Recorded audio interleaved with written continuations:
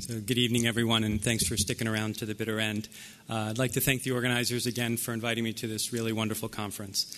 So I've been asked to talk about what's coming next for CAR T cells. So we've heard a little bit about some of the early studies, particularly with BCMA CAR T cells in highly refractory patients. So what I'd like to do is give you a little glimpse about what's happening next and where are we going, both with BCMA CAR Ts as well as some of the other potential targets. And I'm trying to focus on studies where there's a little bit of clinical data so far. And these are my disclosures. So we've heard already about some of the early CAR T cell studies using BCMA as the target. These are the 4 studies that have been published so far. The first 3 in the United States. The 4th, the LEGEND study, was conducted in China. And I think these all had different CAR constructs, different lymphodepleting conditioning regimens. The first 3 were in heavily refractory patients, median 7 to 8 prior lines. The LEGEND study was a less heavily treated group of only 3 priors. But the take-home, if you look at the far right of the graph, looking at patients who received lymphodepletion at what I call optimal doses of the CAR T cells, typically more than 10 to the 8th, was very high response rates across the board, as well as in most of the studies, a high proportion of deep responses. And as Sham mentioned, really unprecedented depth of response in this refractory population in myeloma. And so what this has led to now, both with some of these products as well as several others that we've heard about, are a number of BCMA CAR T cells that are moving towards registration, and some have even completed their registration trials, which may lead to a product on the market as early as next year, and perhaps more than one. But there are a number of ongoing issues with BCMA-directed CAR T cells. The logistics of CAR T cells in this population in general is difficult, and in every trial there's a subset of patients who unfortunately progress during manufacturing and never get to their CAR T cells because of highly refractory disease. The toxicities, which you've heard a lot about, which we're getting better at managing, but are still make this challenging to give outside of a specialty center. And I think the big challenge so far has been durability of response, and that's one of the areas where I think we clearly need to focus as a field. And so if we look at the progression-free survival curves from these initial 4 studies, you can see the NCI and the Penn study, which were relatively short, a little bit better in the Bluebird study, as we heard, with a median of 12 months, and then the Legend study in the larger experience, less heavily treated patients, PFS of 15 months, and we'll get some updated data at ASH this year with longer follow-up. But I think what's key is that despite these impressive responses, including MRD-negative CRs, there is this continuous pattern of relapse, even in patients 18 months, 2 years. We had a patient relapse recently after 3 years of stringent complete remission. And this really is in contradistinction to what's been seen in the ALL and DLBCL experience with CART19, where most of the relapses are occurring in the first 6 to 9 months, but if you've made it that far, there's a plateau on the curve in most of these trials. Now, this may not be that surprising if you think about the biology of these diseases. DLBCL and ALL are cured with standard chemotherapy, while myeloma is not, so this may just reflect differences in biology. But it may also have to do with either the target we're choosing or the nature of the CAR product that's being derived from these heavily refractory patients. And so I think the key question for us to try to get at and to improve this therapy for myeloma patients is understanding why we're not getting more durable responses. And you can imagine several potential contributing factors, which may be different actually from CAR product to CAR product, or even from patient to patient with getting the same product. And so, as we've heard, there are many different CAR designs that are being used in all of these trials with different binding affinities and epitopes, different degrees of tonic signaling, which may lead to terminal differentiation or exhaustion, and that may lead to an impact on the persistence of the CAR T cells. So that's one area to intervene. Another potential factor, I think, are T-cell intrinsic factors, and this is something that we've demonstrated at our center, both in CLL as well as in our BCMA CAR trial for myeloma patients. The quality and phenotype of the T cells that are obtained from the patient, even before manufacturing, can have an impact in the expansion of the cells in vivo as well as the initial response. And there are certain features such as a preserved CD4-CD8 ratio or a CD8 compartment that has more naive and stem cell memory T cells that seems to predict for better expansion and response.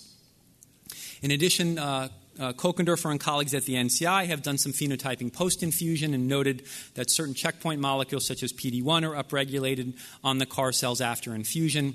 It's not clear if this just reflects activation or if this truly represents the acquisition of an exhausted phenotype, but again represents an area perhaps for intervention to see if you can enhance the potential persistence of these cells. And then there are, of course, tumor intrinsic factors, and the tumor includes not just the myeloma cell, but the surrounding microenvironment, which we know in myeloma is full of suppressive features, myeloderived suppressive cells, upregulation of checkpoint molecules. And so one thing that we've noted looking at the myeloma cells is that BCMA expression is dynamic post-CAR T-cell infusion, and this has been described by other investigators as well. And particularly in patients who have a response but fail to clear the myeloma cells at day 28, the residual cells that are left tend to have much lower BCMA expression than they did at baseline. Now, this is not a permanent antigen loss. Most of these patients have upregulated BCMA back towards baseline at progression, but it does suggest that there's some immune editing or selection that's going on with low antigen expression on residual cells that may lead to perhaps some degree of escape, and then when the CAR T cells are gone, the tumor can come back. And so this is another potential area for intervention.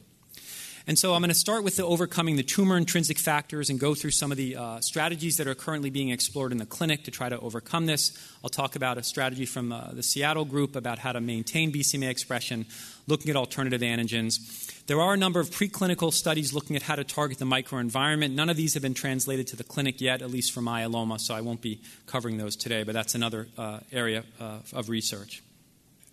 And so one of the things we know about BCMA is that it's not just expressed on the cell surface. It's cleaved by gamma secretase complex in a soluble form, is able to be found circulating in the serum. And if you use a gamma secretase inhibitor, of which many are in clinical development, you can actually block this process and maintain BCMA expression on the myeloma cell surface. This has been demonstrated by Stan Riddell and Damon Green at Fred Hutch, where they showed both in myeloma cell lines and primary patient samples that using a gamma secretase inhibitor in vitro could enhance BCMA expression. This led to greater proliferation of CAR T cells targeting BCMA when they were co-cultured together. And so this has now led to a clinical trial that's underway where patients first get a gamma secretase inhibitor pre-treatment to see if BCMA expression can be upregulated. And then when the CARs are infused, they get 3 weeks of a gamma secretase inhibitor trying to prevent that perhaps that downregulation of BCMA and see if that maintains the CAR T cells at a higher level. And so we anxiously await the initial clinical results from this trial to see if this enhances some of the outcomes. We've heard a little bit already about targeting alternative antigens from Sham's talk, and so I won't belabor this point, but Al Garfar et al. Group has been interested in targeting CD19 for myeloma, and so this was our initial study that you heard about. It's just a pilot study in 10 patients who got a salvage auto followed by CART19. As mentioned, there were 2 out of 10 patients who had this remission inversion. The second remission after auto was much longer than the first, which is something we almost never see. So it seems like there may be a subset of patients who benefit from CD19 targeting, but this may not be the answer for everybody, and it's something I think we need to understand more and see if we can predict which patients benefit and which ones don't. There also was this recent paper published in Lancet Hematology from a Chinese group using CD19 CARs not with auto transplant, but with BCMA CARs together for heavily relapsed refractory patients. They did see CRS and neurotoxicity, but overall the severity of these toxicities did not seem greater than the use of either CAR T-cell product alone, which was important. Impressively, they saw 95% response rates, including 81% patients becoming MRD negative by their flow cytometry-based assay, but median follow-up was very short. 81%, however, were still progression-free, and we're looking forward to longer follow-up to see, again, if targeting CD19 in addition to BCMA adds anything over just BCMA alone. We've heard again about a lot of other alternative antigen targets as a way to perhaps overcome antigen escape from BCMA, and several of these are listed here. I think the early clinical results with kappa light chain, CD138, CD44V6 in small numbers did not see significant responses. A number of these other ones at the bottom are just entering clinical trials and we don't have data yet. The ones that I think are interesting are CD38 and SLAM-F7. These, of course, are the targets of daratumumab and elotuzumab, respectively. Unlike BCMA, these are more widely expressed on hematopoietic cells. Therefore, there's a risk of more broad toxicity than just targeting the myeloma cell alone. They're also expressed on activated T cells, so there's been this difficult problem of fratricide. As the CAR T cells are generated, they upregulate these markers and may kill each other during manufacturing. Fortunately, however, there's been a number of affinity enhancements that have been done preclinically to try to select a CAR that's able to bind to the CD38 or SLAMF7 on the myeloma, but generally leaves the normal hematopoietic cells alone. And so based on these preclinical testing, there are now a number of these products that have gone into the clinic. We're participating in the TOP trial, which is a CD38-directed CAR T-cell product for highly refractory patients. 2 recent SLAMF7 CAR autologous products have opened at the NCI in City of Hope, and there's this interesting study, again, from a Chinese group with a dual-specific CAR. The same CAR construct targets both 38 and BCMA, so the same T-cell could hit potentially both. And this study is open for accrual as well. We don't have any data yet, but hopefully at this time next year we'll be able to get some sense of the safety and efficacy of these approaches. Now, most of the rest of the approaches to improve outcomes have been trying to overcome some of these T-cell intrinsic factors, and this includes alternative manufacturing, alternative vectors for delivering the CAR, treating patients earlier when their T cells perhaps may be more fit and less exhausted or terminally differentiated, and then this idea of allogeneic or off-the-shelf products. And so this is a study that Sham showed earlier. This is the JCAR H125. This was derived from a CAR that was developed at Sloan Kettering by Eric Smith, now being developed by Juno. And what's interesting about this is that the CD4 and CD8 cells are separated after apheresis, and then they are put together in a 1-to-1 ratio during manufacturing.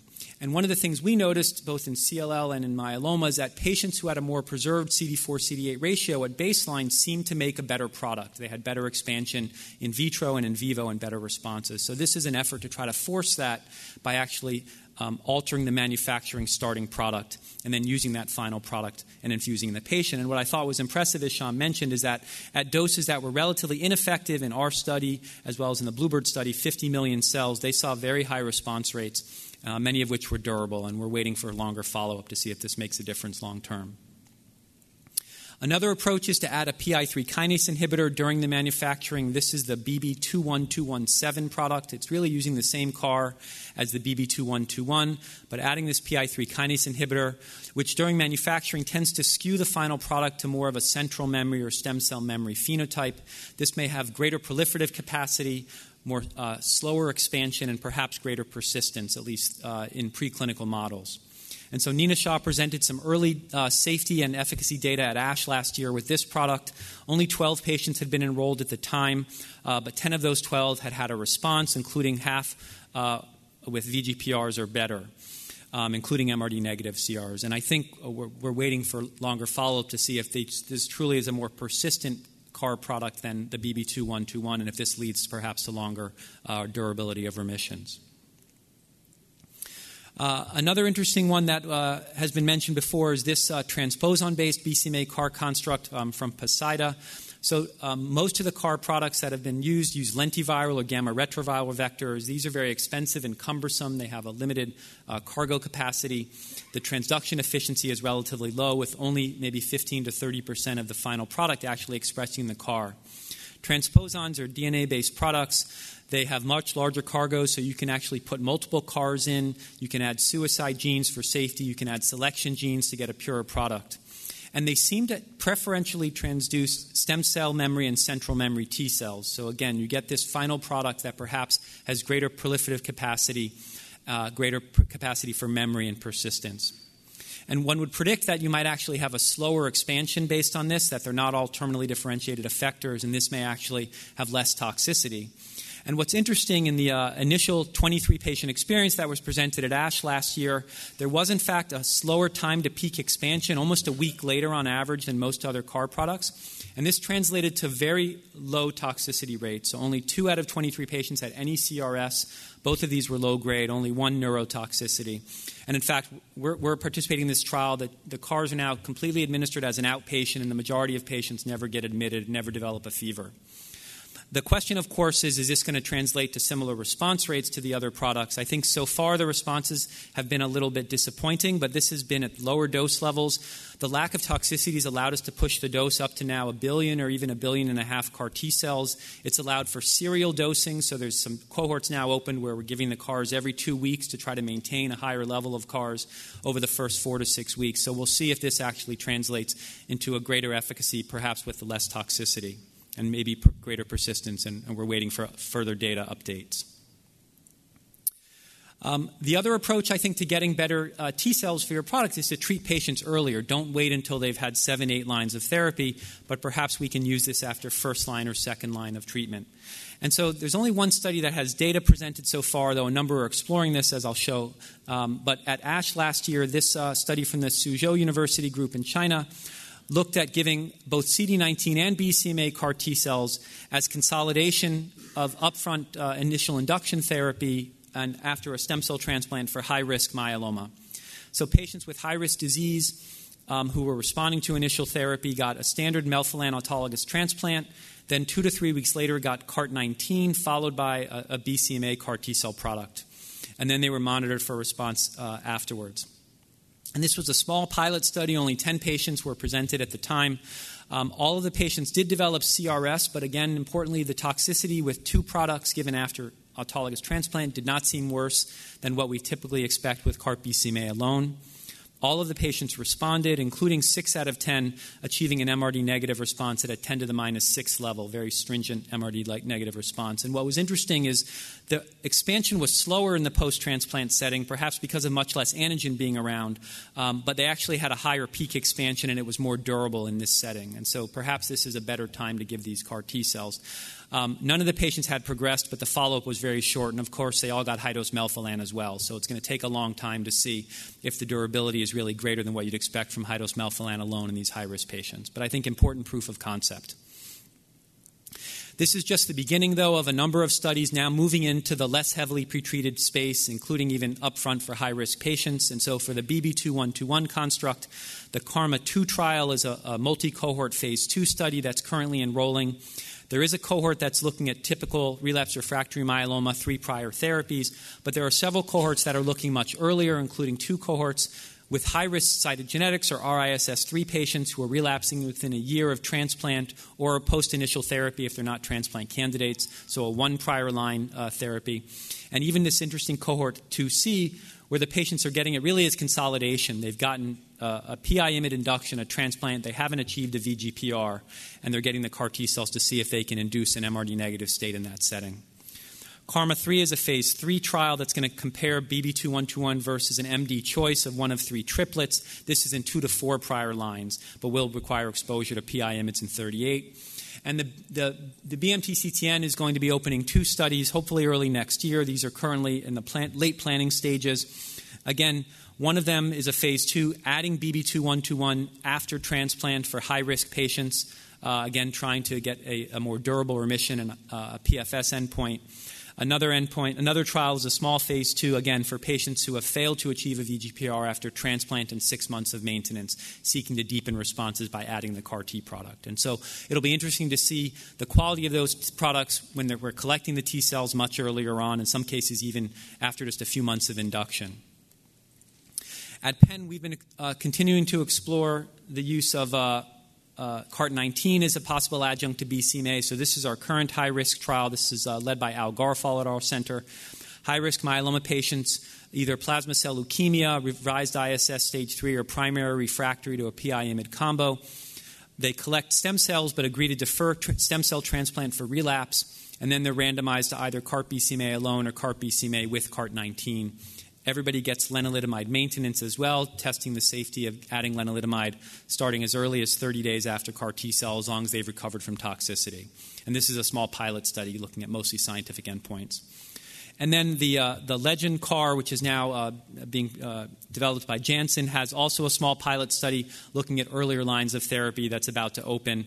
1 cohort in 1 to 3 prior lines, another cohort, again, with just 1 prior with early progression after transplant. So we don't have really data yet, but I think we will soon, hopefully in the next year, get a sense of whether collecting T cells earlier from these patients is going to lead perhaps to a better product by hitting fitter T cells, and how that's going to impact these high-risk patients. And then I'll close, with what I think is another very interesting area, this idea of off-the-shelf allogeneic CAR T cells. We heard a little bit about this in Ken Anderson's talk earlier today. And so one of the other logistical issues is patients who progress during the manufacturing, or they just have T cells that are too beat up to generate a good CAR product. And so what if you could take healthy donor cells and have an off-the-shelf product ready to go into these patients? And this actually has shown some efficacy in early pilot studies in pediatric ALL, using gene editing technology to try to knock out the endogenous T cell receptor to reduce the risk of graft-versus-host disease, for instance, or the endogenous MHC molecules to reduce the risk of rejection. And so this is going forward with CD19-directed CARs, and a recent study presented at ASH in refractory ALL saw high response rates in those patients. The question is whether this will work in myeloma. The product that's recently entered clinical trials in myeloma is this one called ALLO-715. This has a BCMA-directed scFv. It uses TALENT to knock out the endogenous T cell receptor to reduce the risk of graft-versus-host disease. It actually has a rituximab recognition domain, a CD20 epitope, to allow you to eliminate the cells with Rituxan if they develop toxicity.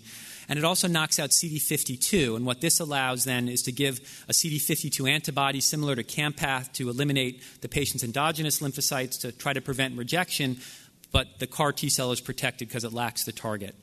And this had significant preclinical activity and is moving into the clinic now. My main concern with this is number one, the infectious risk when you're giving flu-cy and a CD52 antibody in these heavily refractory patients. There's going to be a lot of antimicrobial prophylaxis, IVIG, and monitoring needed. And number two, how long these cells are really going to last, because you're going to have minor mismatch antigens, and whether having a short-term durability is going to be enough to induce a durable remission, or is this just going to be a bridge to some other type of therapy? But I think proof of concept, this is going to be really important to see. So I'll finish up by saying that BCMA CAR T cells really have unprecedented response rates in refractory myeloma, but at least so far in that setting, most patients are relapsing. We need to really understand mechanisms of resistance, which may differ from patient to patient, and there are a number of strategies now testing some of these new, trying to improve outcomes in the clinic. And so stay tuned. Thanks very much.